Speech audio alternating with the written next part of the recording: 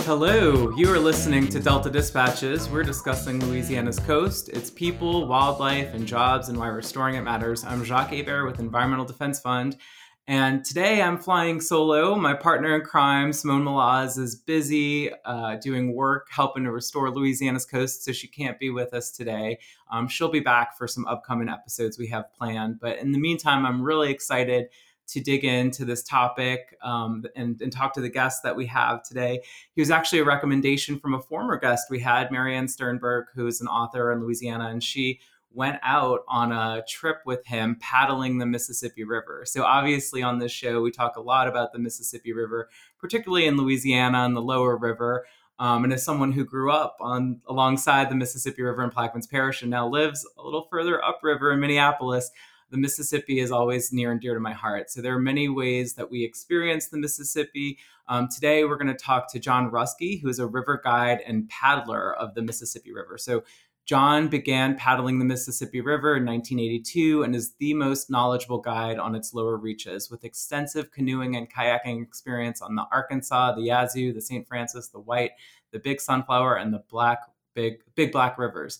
In 1998, he founded the first wilderness outfitting business on the entire lower Mississippi River, Quapaw Canoe Company. John has guided National Geographic Adventure, Outside Magazine, the BBC, Irish Public Television, the Food Network, ESPN Outdoors, and other media in various river adventures and expeditions on the Mississippi, as well as some prominent authors that we know, like John Barry, who wrote Rising Tide, and Tony Horwitz, who wrote Blues Latitudes and A Voyage Long and Strange. So very excited to have John on and talk about his experience on the river. Welcome to Delta Dispatches, John. You're a first-time guest, but tell us a little bit about yourself and your background. Oh, cool. Yeah, and I hope not the last time either. This is cool, and I like the intro music. And you'll have to add the Chapalaya to that list of rivers, and the Red and the Washita. That's great. We love the Atchafalaya. We go out there from time to time. So, who knows? Maybe we'll have to meet up for a paddling trip one day. Yeah, let's do it. The best conversations take place on the water, for sure. Yeah. So what first drew you to paddling and kind of the Mississippi? Have you always been interested in that river and in canoeing? Well, I didn't actually own a canoe till I came into the big valley of the lower Mississippi in the 1980s. And until I came back in the 1990s, my first experience on the big river was on a 12 by 24 foot raft when me and my best friend from high school decided that we were going to find our higher education on in the wilderness, the raw wilderness of America. Kind of following the footsteps of Jack Kerouac or someone. Or maybe Whitman, and definitely Huck and Jim, those mythological characters. And our higher education became the waters of the big river, which of course start out small wherever your tributary is. And mine was actually in the Colorado Rockies. I grew up on the Front Range of the Rockies, above the Great Plains, and the river, the drainage, the creek. It was a creek called Cub Creek that I grew up on. Joined Bear Creek, and Bear Creek flows into the Platte River, and the Platte, the South Platte flows into the North Platte, which flows across Nebraska and joins the Missouri at Omaha, and then comes down into the big. It meets the big river at St. Louis and on downstream from there. So my journey was actually metaphorically out of Colorado, but physically, my best friend and I built a raft and started downstream on the big river in 1982 out of the North Woods of Minnesota, up where you are now. Wow. That is incredible. And, to think about, we talk about the extent of the Mississippi River Basin and how much influences it and where it comes from. So you were like a bit of sediment or water that just flowed on down and eventually made its way to the big river. And I love that, we one of the things we focus on is how our environment, our natural environment, whether it's the beauty of the Rockies, whether it's the just the amazing beauty of our Delta in Louisiana, how that can influence our lives and art and just everything, right? So, some people read Huck Finn and aspire to maybe one day do that. You actually did it, which is very cool, and you help other people experience and connect themselves to the river. So you're the founder of the Quapaw Canoe Company. So tell us about the Quapaw Canoe Company. How did you get it started, and what are some of your offerings that you provide? Well, I like how you describe that. I am like the sediment that comes down the river, except that unlike the sediment that isn't getting deposited in the Louisiana Delta, and instead getting flushed out into the Gulf of Mexico, I was like a piece of driftwood, and in fact, they call me driftwood on the river up here, and like a piece of driftwood, I washed ashore and and grew roots, I guess. But maybe like a piece of willow driftwood. Willows, wherever they end up, they send down roots and can be underwater for months at a time, and the water recedes and they start growing again. So that could be my story right there. But Quapaw is all about sharing the majesty and the magnificent wild beauty of the lower Mississippi River with the world. We are not particular in who we take out. In fact, our stated mission is just to open up that greatly misunderstood landscape on the other side of the levee, and to do it in a sustainable fashion, i.e., human-powered vessels. And we do it in our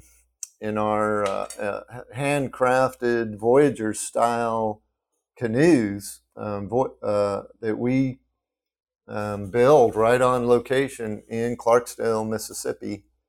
And but they have a direct connection to the Acadiana people of Louisiana, of La Louisiane, and our design comes from the excuse me, my earbuds just fell out. Come from the the Great Lakes, the big canoes that the French fur trappers built during that era, during the French fur trapping era of the Great Lakes, and they're the canoes that Joliet and Marquette and LaSalle, when they came down the Mississippi exploring the big river, they were in canoes similar to what we build today, except theirs were built out of birch bark and ours are built out of cypress, Louisiana bald cypress, and in the stripper canoe method, which we reinforce with fiberglass.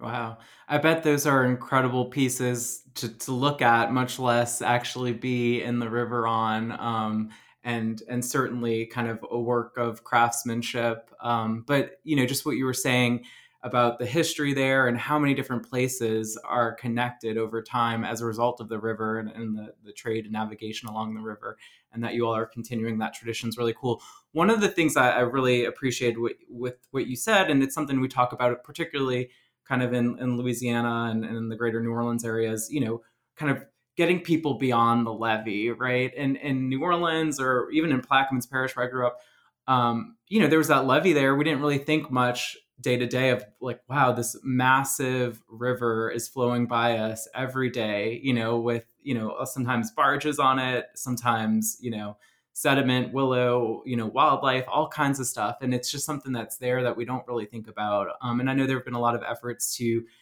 connect people back to the river, help them get, like you're saying, beyond the levees. So tell us a little bit about your excursions. Do people who have no experience paddling show up, or have they done excursions? And what would someone experience on a typical excursion on the river with you all? Well, most people come fully expecting a wilderness experience because that's how we advertise it, and it's camping, primitive style, similar to what you would do in wild places in Appalachia or the Great Lakes or the Rocky Mountains or Alaska or something. But most people come to the Big River expecting a muddy highway for industry and agriculture, for the industry and agriculture of America, and which of course it is. It's the main route for towboats ferrying grains and coal and steel and a lot of other stuff, but petrochemical products. But the surprise is that you could spend entire days and not see any traffic or any industry, and instead experience giant sandbars and seemingly endless forests full of big trees and a thriving biota of birds and fish, amphibians, insects, and during the day, and a sky as big as Montana, and at nighttime, stars as bright as what you see in the Rocky Mountains.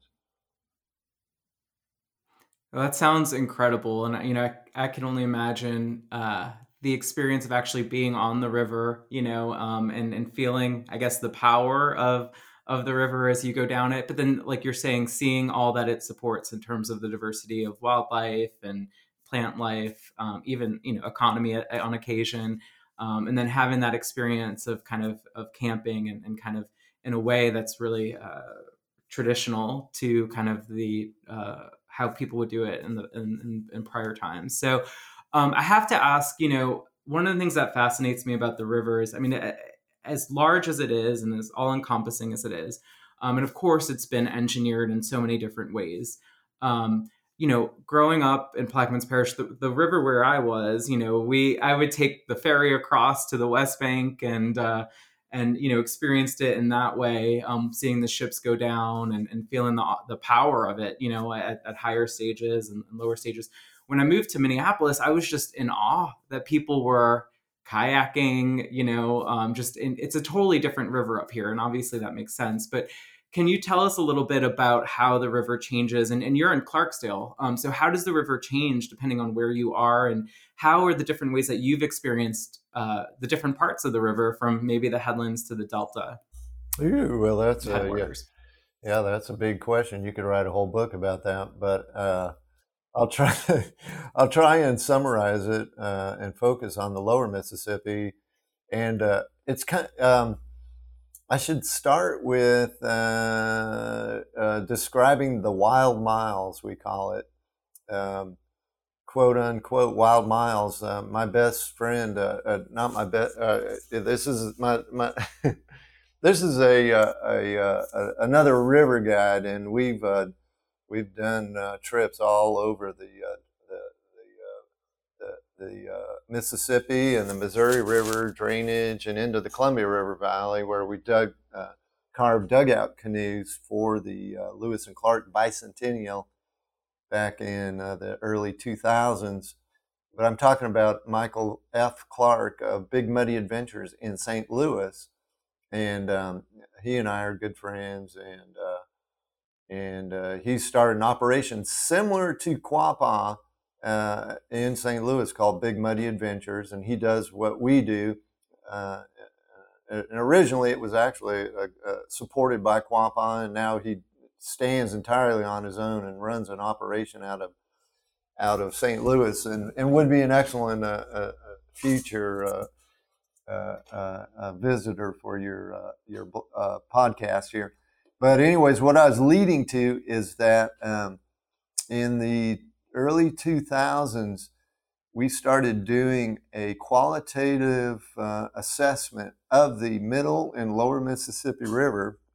And the middle is that 280-mile section between the mouth of the Missouri River at St. Louis down to the mouth of the Ohio River at Cairo, Illinois, and that's the so-called Middle Mississippi.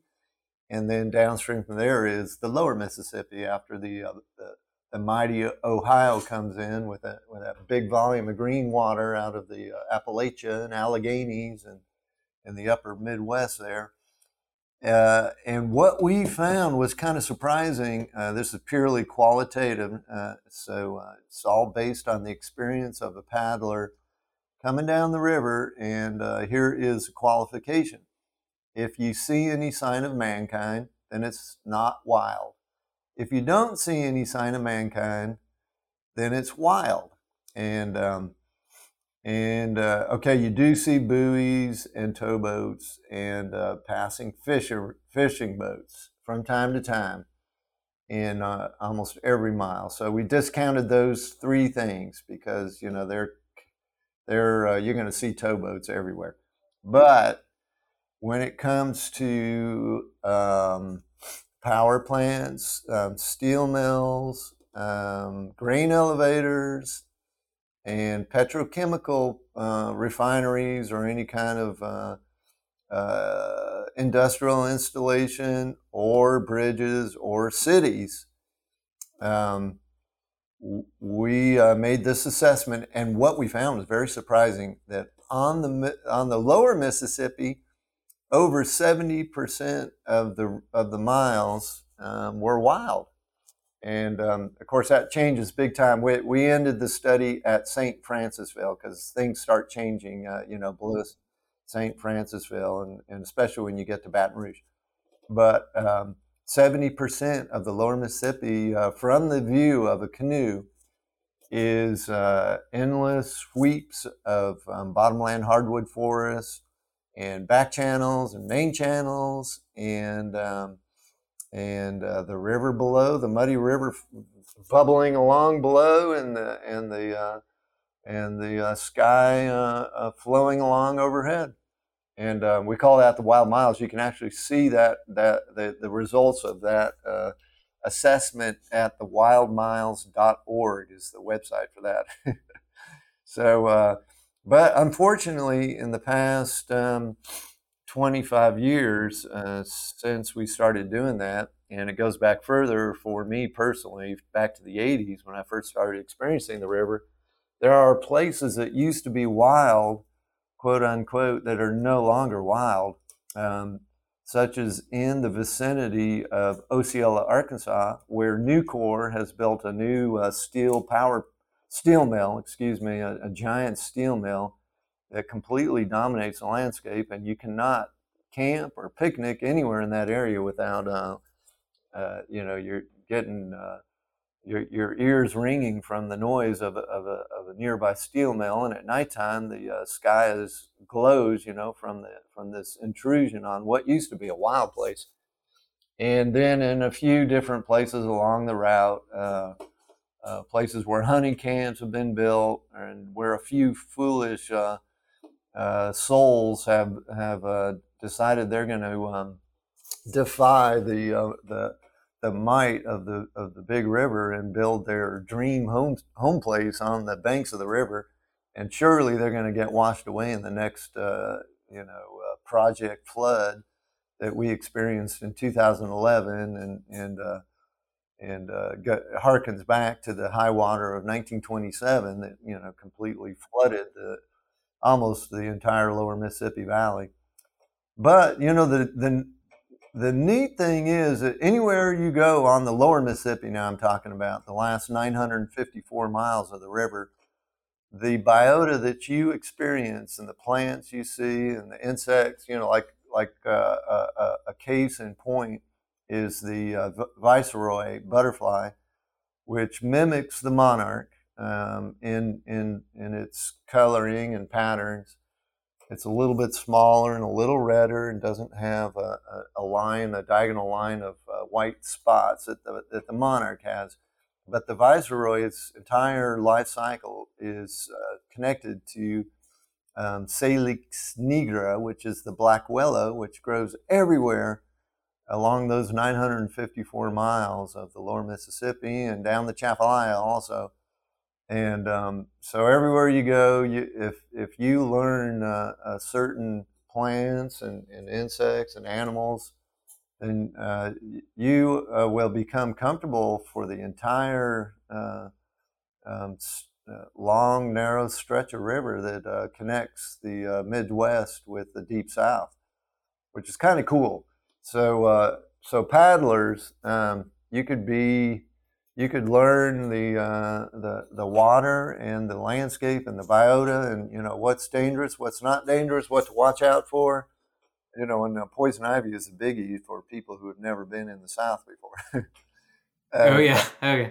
We've all had those experiences, yeah. But I really appreciate, yeah, what you were saying. I mean, and that's so fascinating. The wildmiles.org, definitely recommend people check that out to learn more. And it really sounds like, obviously people have this incredible life experience of paddling on the river, camping on the river, but then they're learning about the flora, the fauna, the environmental aspects of the river. There's so much that can be learned, I imagine, from that experience.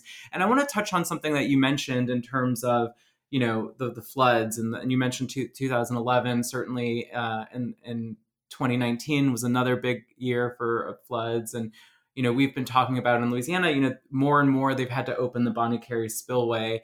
What used to be kind of an emergency valve has now become more commonplace because of how much the river has been flooding recently. So I'm curious, have you seen these changes in the time that you've been paddling on the river in terms of the frequency of more high river events or more floods? And how is that impacting the river or impacting your business? Yeah, we've definitely seen increased extremes between high water and low water, and low water and high water in particular. Uh, uh, the river responds, and it seems like increasing sensitivity to the big thunderstorms, storm systems that go up the Mississippi Valley. Uh, we see some radical changes of water level, like sometimes 30 feet in the matter of 2 weeks. Like a 30-foot rise in the matter of 2 weeks, which entirely changes the landscape, of course, and whole islands disappear. And what used to be a good landing, is no longer there. And what was you have to be really careful when you start recommending campsites to anybody coming down the river, because that place that was a spectacular campsite a week ago might not be even in existence, a week later, and you might recommend it to someone paddling the length of the Mississippi, which people do, kind of like they do the Appalachian Trail, and you're giving bad advice. So it's a very tricky river. The only other big river I know about that does these big volume changes is the Amazon, which at Manaus, 1,000 miles from the Atlantic Ocean at Manaus, the Amazon fluctuates 45 vertical feet, and that's what the Mississippi averages in our area. And in some places, it's even more extreme, the changes. Like the closer you get to the Ohio, it seems like the changes are more extreme. And so we personally at Quapaw Canoe Company, we had to move our entire operations 30 feet higher in the Sunflower River flood of 2016. We had a 17-inch rainfall event that weather people said was a 1,000-year flood on the Sunflower, which is a Mississippi River tributary in the upper Mississippi Delta. It drains the delta between Vicksburg and Memphis, and where the land of the blues, the land where the blues began, as Alan Lomax said, and it flooded our headquarters with 4 feet of water in places that had never seen water before.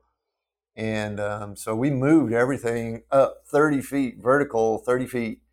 And and will never move back down. That had and then in 2000, I think it was 19, as you just referred to, we had a second 1,000-year flood event. So I am now 2,000 years old, having survived two, and I feel like Yeah, a and there's a lot of kid. wisdom. There's a lot of wisdom that comes with that, right? But I mean, it's important, right, to notice not just these changes that are happening, but the impacts they have, and it's on everyone from we think about the huge navigation industry, we think about communities, but even businesses like yourselves, and even people that are just trying to get out and experience the river. Where they used to land and dock might not be the same place anymore, and so we talk a lot about the river from an environmental perspective and thinking about opportunities to improve water quality and to address flooding, to protect communities, to how do we leverage the river as a very powerful source of ecosystem restoration. So I'm sure you interact with all types of people from all over. What would be your message to someone about why they should work to support the environmental health of the Mississippi River? Well, it's one of our last surviving um,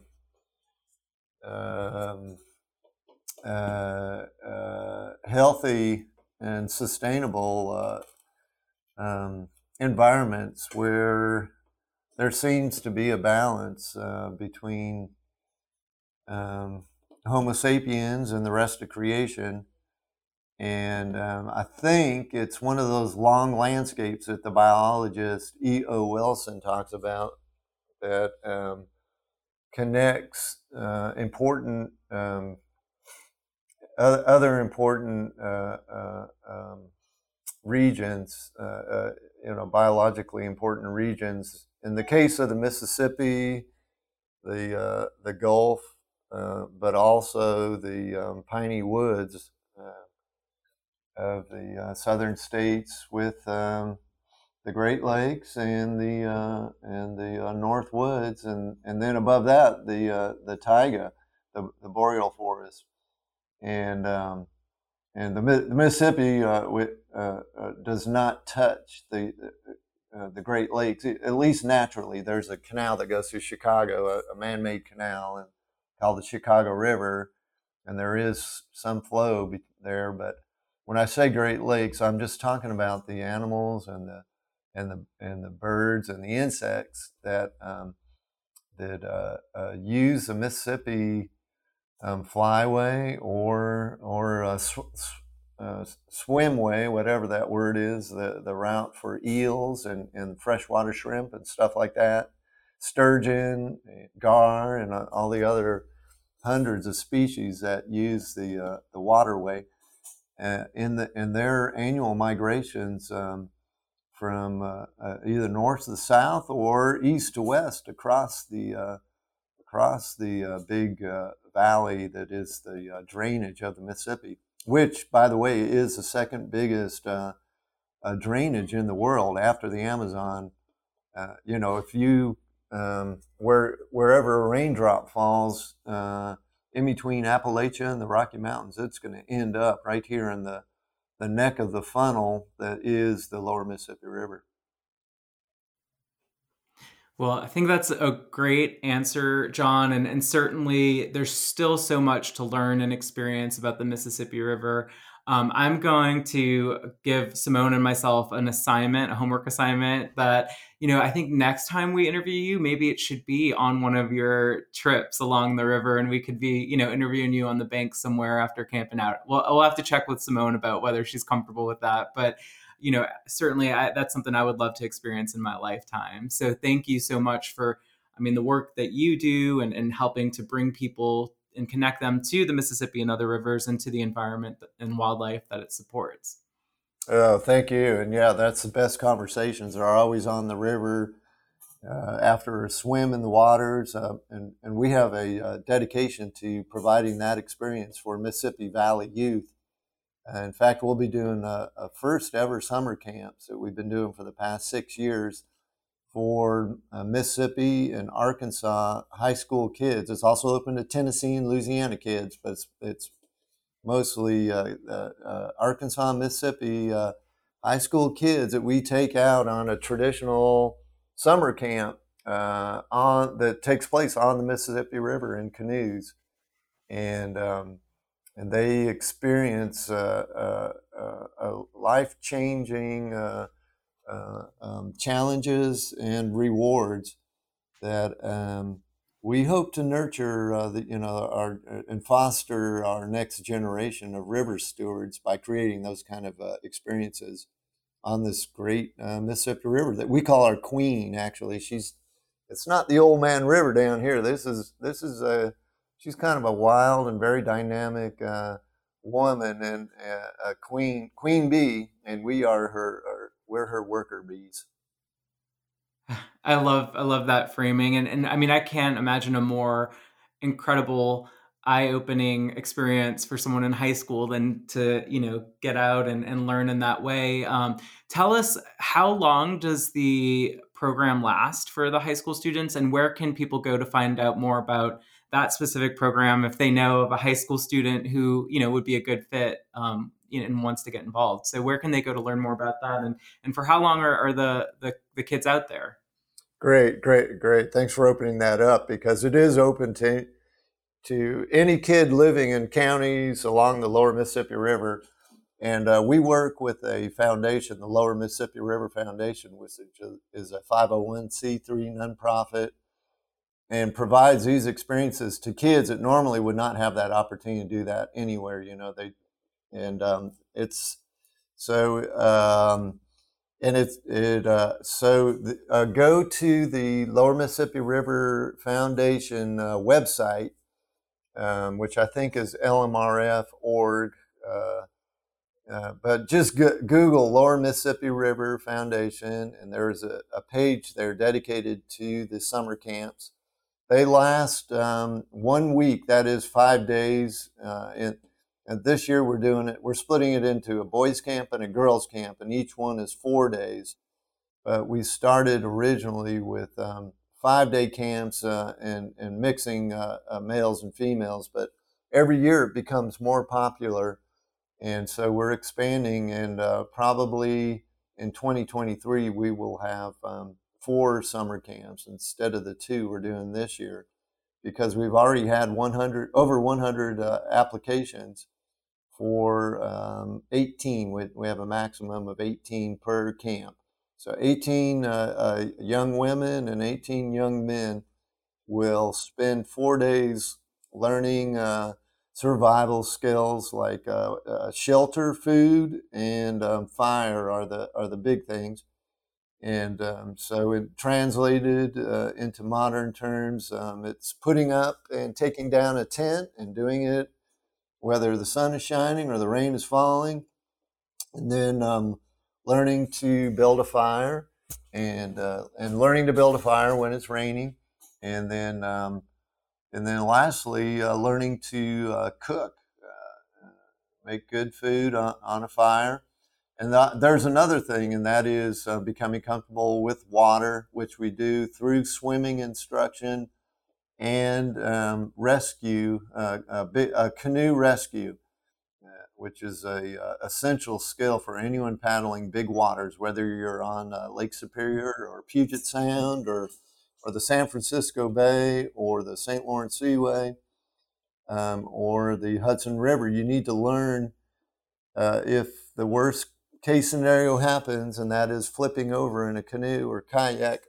You need to learn how to get your vessel turned over and grab your gear and get back in that vessel. Yeah, again, incredible educational experience, immersion experience, environmental experience. So I know our Delta Dispatches listeners probably have some ideas of candidates in mind that they would consider for an opportunity like that. So definitely recommend checking that out and considering letting high school students know who you might recommend for that opportunity about it. So I would say you should also consider offering a similar offering for mid-career professionals. I know some folks who are also Delta Dispatches listeners and maybe former guests that we could get out and sounds like a great team bonding experience as well. So we'll just have to think about that for the future. John, I've really enjoyed this conversation. Would love to have you back on at any point. But I have to ask before I let you go, you're also, in addition to being an amazing guide and an environmental expert, you're a musician, a painter, a writer. You were the first curator of the Delta Blues Museum and co-founder of the Delta Blues Education Fund. So tell us a little bit about this part of your life and the role that music and I'm sure growing up in the Mississippi Delta has played in terms of your artistry as well.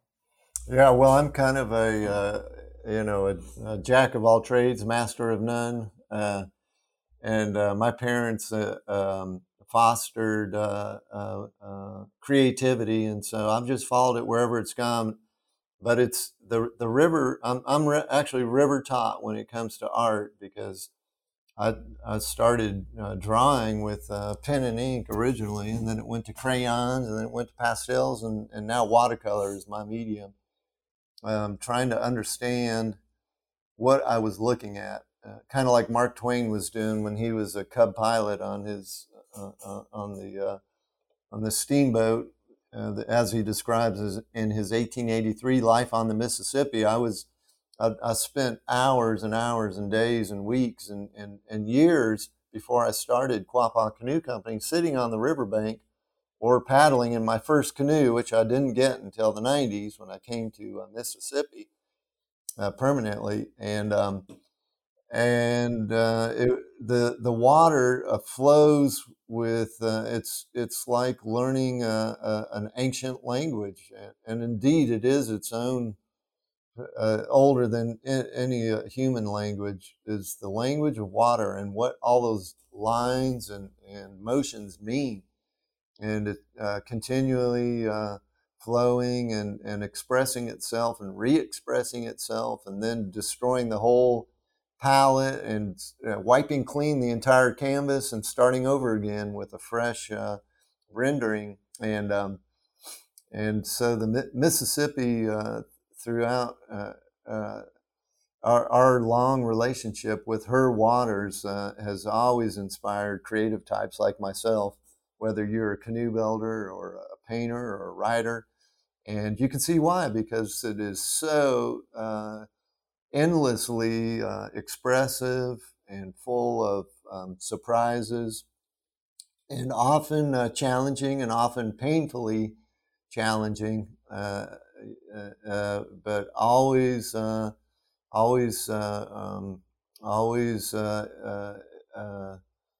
of expression, and for those who sit patiently or respect her ways, also in the end endlessly rewarding. And that has been indeed my experience and has allowed me to mature as a person and as an artist. I feel blessed every day that I can spend on the water, and even more blessed when I can share it. And so really, for me, it's just a matter of sharing.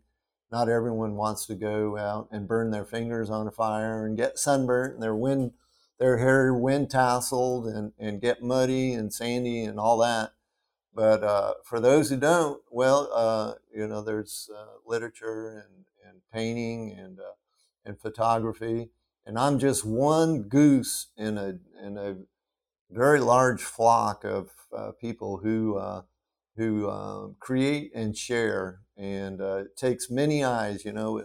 We're all in this together, and if there's one thing that pandemic has taught us, that is that if we're going to do it, we all have to work together and learn to take care of our great Mother Earth, and to do it all together. And I'm not talking about just humanity. I'm talking about all the species that inhabit this great Earth. And on the lower Mississippi, we have endless opportunity to do that and to do it in a sustainable way. And also, one last thing I should say before I forget, we do an adult thing like what you're talking about, Jacques, with a British adventurer named Dave Cornthwaite. And if you look at our calendar in October 2022, you will see Magic on the Mississippi, and that's for adults who want to explore their potential as human beings on this great Mother Earth.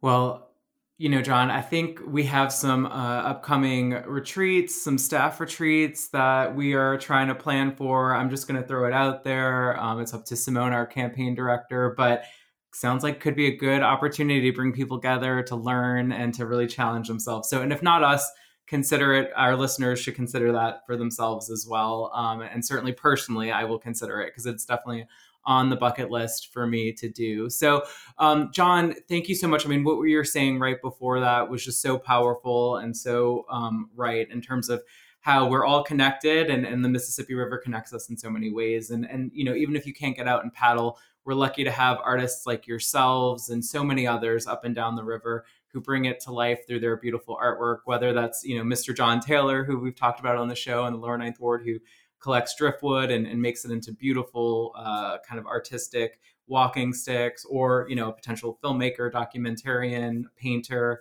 author, etc. So really appreciate all those perspectives and the way that the Mississippi continues to inspire and influence us every day. So I have to ask really quickly, where can people go? You've mentioned kind of the calendar and the website, but where can people go to learn more about the Quapaw Canoe Company and actually, potentially sign up for one of these excursions? What's your website? We are found at island63.com, which is the big islands of the lower Mississippi. They're numbered. And Island 63 is the biggest island close to Clarksdale. And our website is island63.com.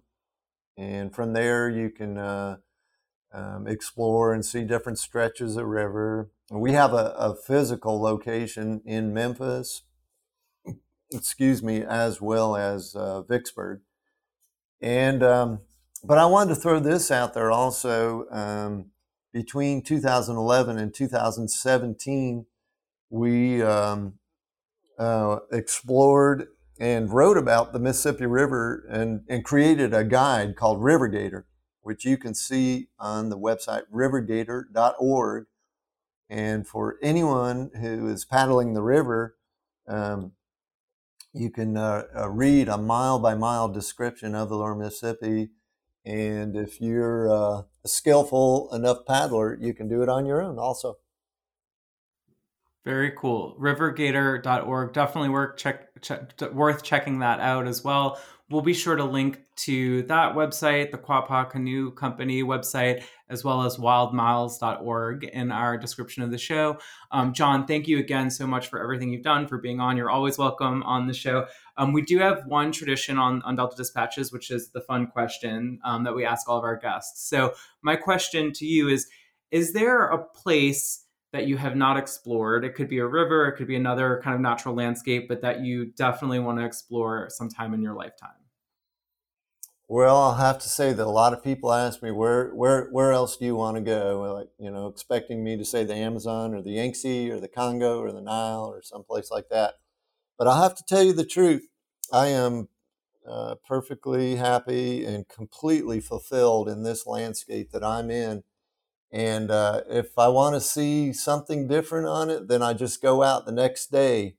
So because every day on the river, it's a different river. And it's like Heraclitus said, you cannot cross the river twice, the same river twice, because you're not the same person and the river is not the same river. And that is brought to life on the Mississippi because you could go out every day of the week for 7 days, and every day to the same stretch of river, and every day it would be you would have a different experience because of water levels and wildlife and storm systems. And to put it succinctly, what do I want to do next time I go out? Well, I want to go out in either in a raging hurricane or in the next polar vortex that comes out of the north, or at maybe starting at midnight and doing it somehow differently. Maybe going out at midnight and paddling up the river instead of going downstream. Wow. Yeah, well, I mean, I love all those perspectives, and I think whether it's paddling the river or not, I like the idea of just kind of, every day is a new adventure. You're a new person, and just kind of take what you have in front of you. So that's a really good and valuable perspective. So thank you so much, John, for being on. We'll certainly keep in touch with you as we continue to discuss the river, and who knows, maybe one of the Delta Dispatches hosts might get out there and join you on the river sooner rather than later. So thanks again. And now it's time for our coastal stat of the week. It's relevant to today's conversation. It's that extreme conditions caused by climate change are occurring more frequently and greatly impacting the navigation industry and the economy on the Mississippi River. Decision makers at the state and federal level must prioritize solutions that can help the navigation industry become more resilient on the Mississippi River, as there's 259 million per day at stake. And then this week's Coastal Voice is from the Quapaw Canoe Company interview of John Ruskey. And John says, "No one knows and respects the river like a paddler. Doesn't matter if you canoe or kayak or paddle a log. When you paddle, you get a feel for the river that you can't get in a powerboat, and certainly not from the decks of the Mississippi Queen. No fossil fuels required. The human psyche blossoms on the river. You become reconnected to basic patterns and color combinations that govern the universe. Your spirit soars, your imagination is opened." And so that sounds like another great reason to consider doing a tour with John on the Quapaw Canoe Company. So really enjoyed today's conversation. We have some other good shows coming up for you. Simone will be back. We'll be reunited. I cannot wait. So thank you for listening. And until next time, we'll see y'all later, alligators.